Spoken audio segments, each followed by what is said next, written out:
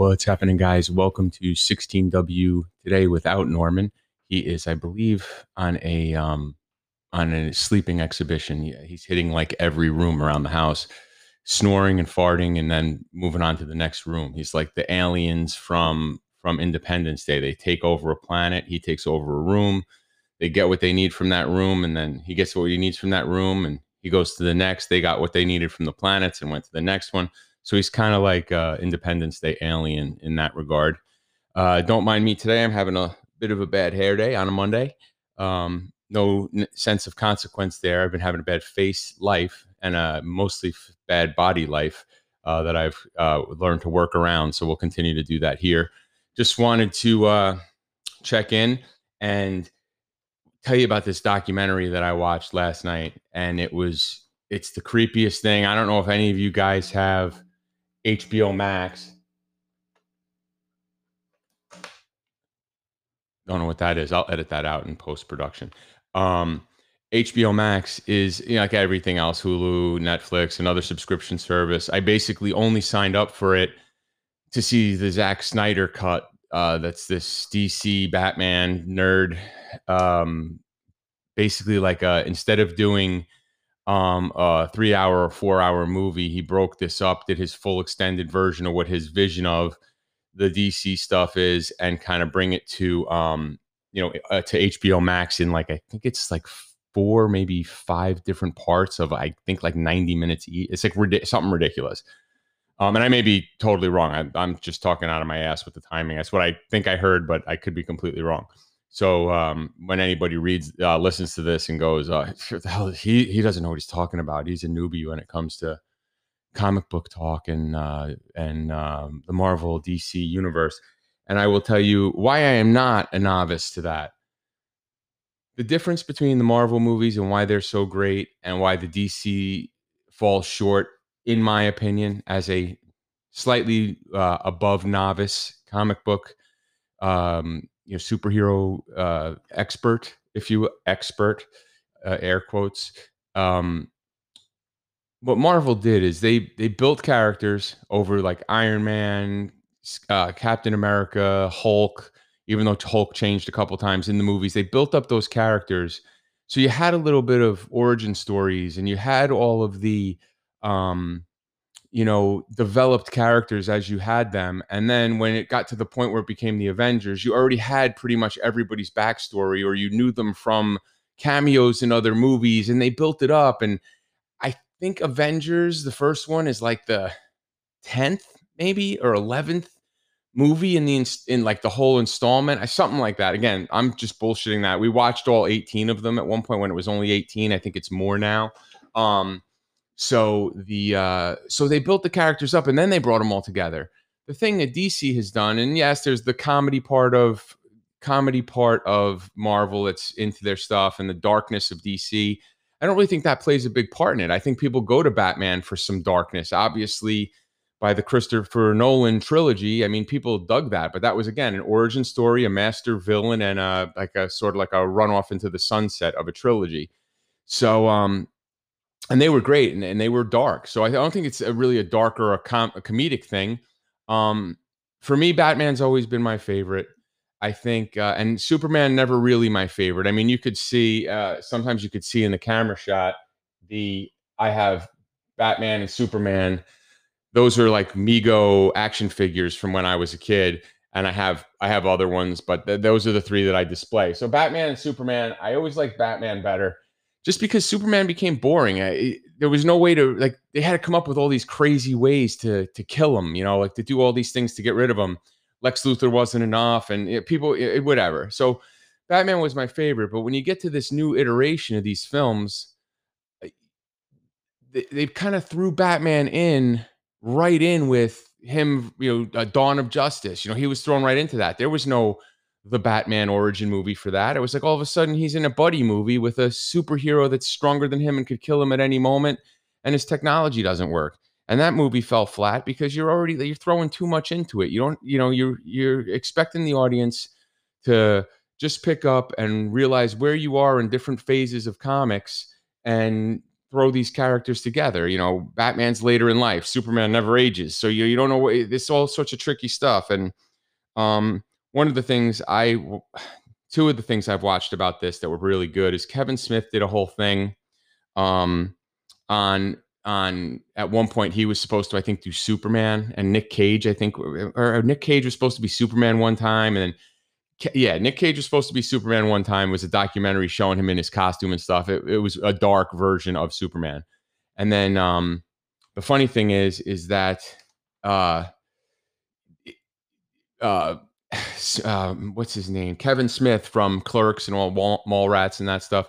He was supposed to write the initial like new version of Batman, I think it was, or one of the, it was Superman. So he was supposed to write a new version of that based on his experience with the comics, um, and he wrote a story that was, they basically shit all over him for what he wrote, and then took parts of his story and basically put it into the newer movies, the new Superman movie, the new Batman movie.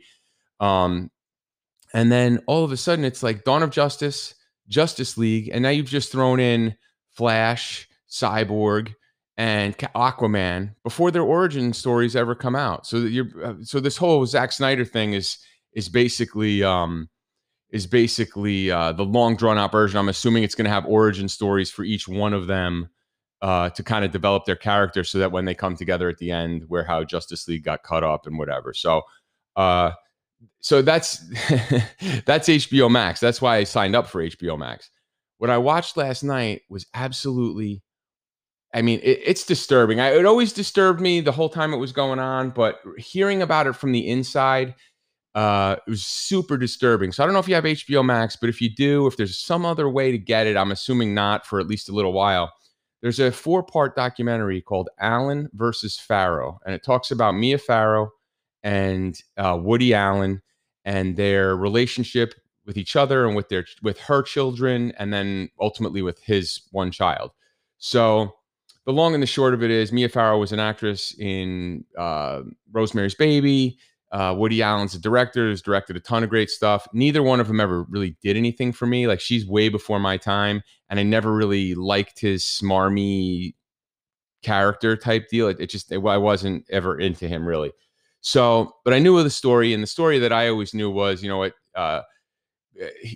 Mia Farrow had an adopted daughter named Soon Yi Mia Farrow and Woody Allen were dating while she was still young, and then as she got older, or maybe not, that, you know, kind of deal, he started to have a relationship with her. And then and what the documentary said last night, it wasn't until the first year of college for her. So, you know, timing of that, whatever. But either way, they're not related. It's kind of creepy. It's, you know, not even his stepdaughter. It's his girlfriend's daughter. He ends up hooking up with her, and I think they've been together still to this day. So he's I guess good with that relationship. But the whole thing talks about how they meet by chance. They get together. He's not interested in her kids. Flat out says, "I'm not interested in your kids." She's a actress ish at that point in her life. I think this is like late 70s, early 80s, and she's living in New York with her mother and her 7 adopted children. I think they're all adopted. No, she had 2 from one guy. I think 2 from another guy. You'd have to watch the specifics on that, but she had 7 total. And she meets Woody Allen by chance. They kind of hang out and talk, and he basically tells her flat out. A couple of the things he said flat out were just kind of creepy. Was he told her flat out, "Look, I would like to see you, but I want nothing to do with your kids." Okay, I mean, that's straight up. That's baller if she's going to go for it, and you can, if you're not into that. But she was, she says it was a different time. I liked having my boyfriend. I liked having my kids. I didn't have to worry about it getting too commingled. So she dug that. So she continues along with this relationship, and he starts to warm up to one of her adopted sons, and apparently to one of her adopted daughters. However, later that became. But then I think she went to adopt another baby, and she got a daughter named Dylan. And there's a quote in there somewhere to the effect of, paraphrasing, "I'll only deal with a baby if it's blonde hair and blue eyed girl," something to that effect. And like, that's fucking creepy, dude. Like, you're cherry picking. Are you for, I guess, I don't know, it's gonna get controversial if I say this. He's a Jewish guy, and he wants like what Hitler was trying to create with his in his breeding programs in Germany. Big, tall, blonde hair, blue eyed, whatever. But that's what he wanted, a little blonde hair, blue eyed girl, and they ended up getting, I think, adopting Dylan, and she. Because they tried to get pregnant or something like that, they couldn't because he finally caved in and said he wanted a kid, and then they get Dylan. By the time she's, I think, 5 years old, and he's overly affectionate to her the whole time. Like every like home video you see, it's always, now that you know the story, maybe that it's a little bit awkward. Maybe to the naked eye, it didn't seem that way, but in the show, they kind of allude to, having an idea what was going on. But but their daughter goes to see this, I guess, child psychologist at like 5, and she says, there's nothing wrong. There's nothing wrong with her. But ended up telling the therapist that she had a secret, like multiple times. I have a secret. I have a secret. And the therapist never relayed that message back to Mia Farrow. So it kind of slipped through, and the therapist gave the impression that she was okay, just, coming out of her shell type of stuff. Then some stuff continues. He gets kind of busted again, and it got so creepy. One of the things I thought was the creepiest thing, Dylan forgot one of her favorite teddy bears in a hotel in some country in Europe. They were now in another country in Europe filming.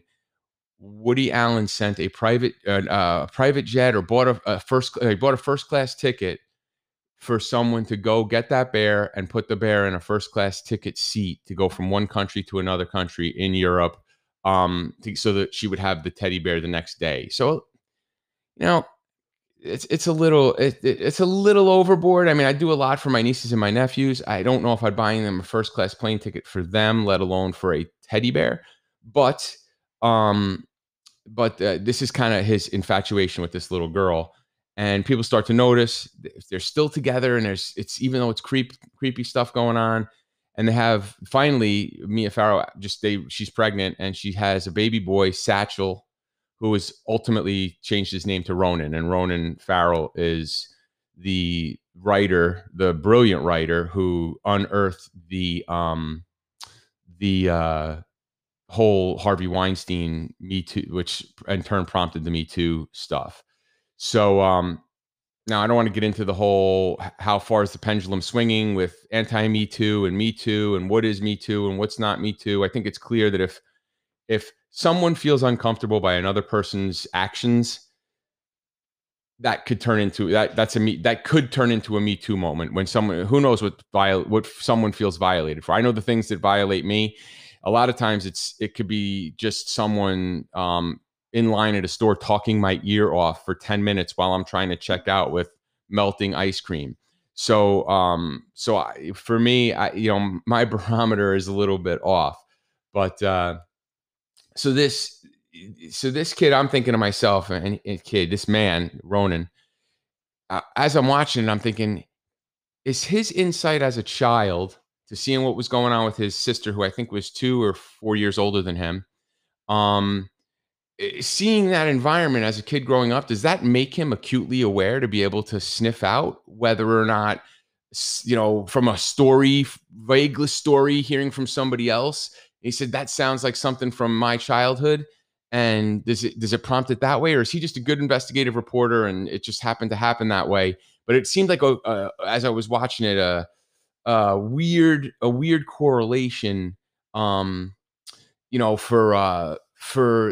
him to be able to identify that as I was watching it. Another creepy thing was, at one point, I guess Dylan was infatuated with the Wizard of Oz, and Woody Allen basically had his production crew on one of his movies build her like a pair of ruby slippers and make them from the prop department to go in and do that. It's like, just that I could see doing. He has access to it. That's one thing. The airfare thing was another thing. But either way, knowing the story, it came across creepily. So, and I may have been a little bit tired by the time the end of it was, like dozing in and out, because I had it on pretty late last night. But at one point, I believe it ends with Dylan talking about, after Sunyi gets discovered, Dylan, the last expression she says on screen is, well, I realized this was going on with my sister. Me too. Or, I'm not the only one. I think it was Me Too. But it sounded better in the dream I was having that it would be me too. It would kind of be, you know, symmetrical, simpatico, that they buttoned it up that way. But it could have been something else. I don't know. I was pretty sleepy at that point.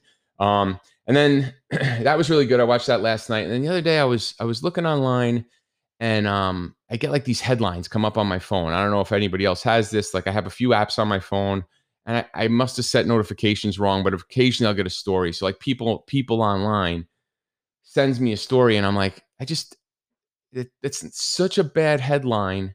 It doesn't even make me interested in wanting to, not in the slightest. It's an immediate swipe left and get that thing off my phone, because I don't even want the remnants of it. It's like, so now, like, if the headline is, "Hey, as a human race, we just landed something on Mars, a rover on Mars to explore exploration for the next 1,000 years of our existence. If we're somehow able to, if we go ahead and end up wrecking the planet or whatever ends up happening here, we'll have an outlet."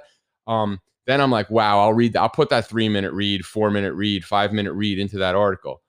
But when the people online headline is Wilmer Valderrama becomes a dad, I'm so not interested. Like, why do I care? The guy is like a notorious player. It's like, oh, he was dropping his line in the water for the past 25 years, and finally a fish caught. I mean, is that the analogy of that? Like, I don't want to know what that. I don't want to know who the fish is, or what they produce from it. It's just, I don't know. I couldn't care less about that article. And then, just kind of hanging out, watching TV this past weekend with my wife, and we were talking about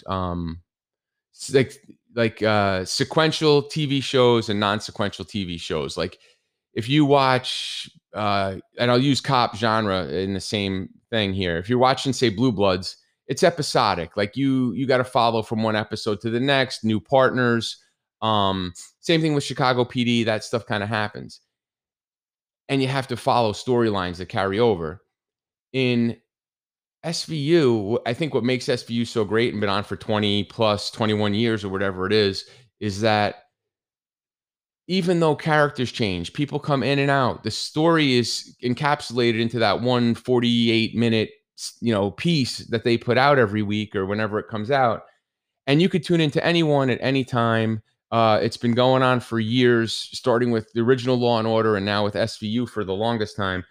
These just play out of order on different channels: USA, Oxygen, my buddy's channel, and not one.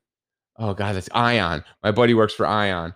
Ion plays all this stuff, all this different stuff. So, and they recycle them all in and out. Now I think it's a Hawaii 5-0 thing they have going on.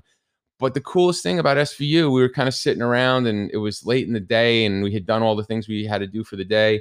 And we're just flipping through Hulu or whatever. I'm like, oh, there's a new episode of SVU. And she's like, oh, I haven't seen any episodes this season. She's like, yeah, you know what? It doesn't matter, because it's going to be the same main number of characters in the unit trying to figure things out as there is, every episode. It's just a different case. So we ended up hanging out watching that. So shout out to SVU, and definite shout out to that HBO Max. I don't write, as of right now, I don't have a bunch of commercial sponsors. At first, I was kind of bummed on the HBO Max thing, but then I've come around to it with a couple things they've put out. The Tiger Woods thing was phenomenal. This is really good. So I don't even know what it costs per month. You could probably get some kind of coupon thing to get the first 3 months free to check it out. But I wanted to just talk a little bit about stuff I had going on this weekend, some things I thought about from last night watching this episode. And you guys have a great day. Talk to you later. Hey, America. Check out 16W with Norman. All the self-deprecation and stupidity you can handle, available wherever you download and listen. Rate, share, and review. I'm Chris Cody. Arr! Yeah, I feel dirty.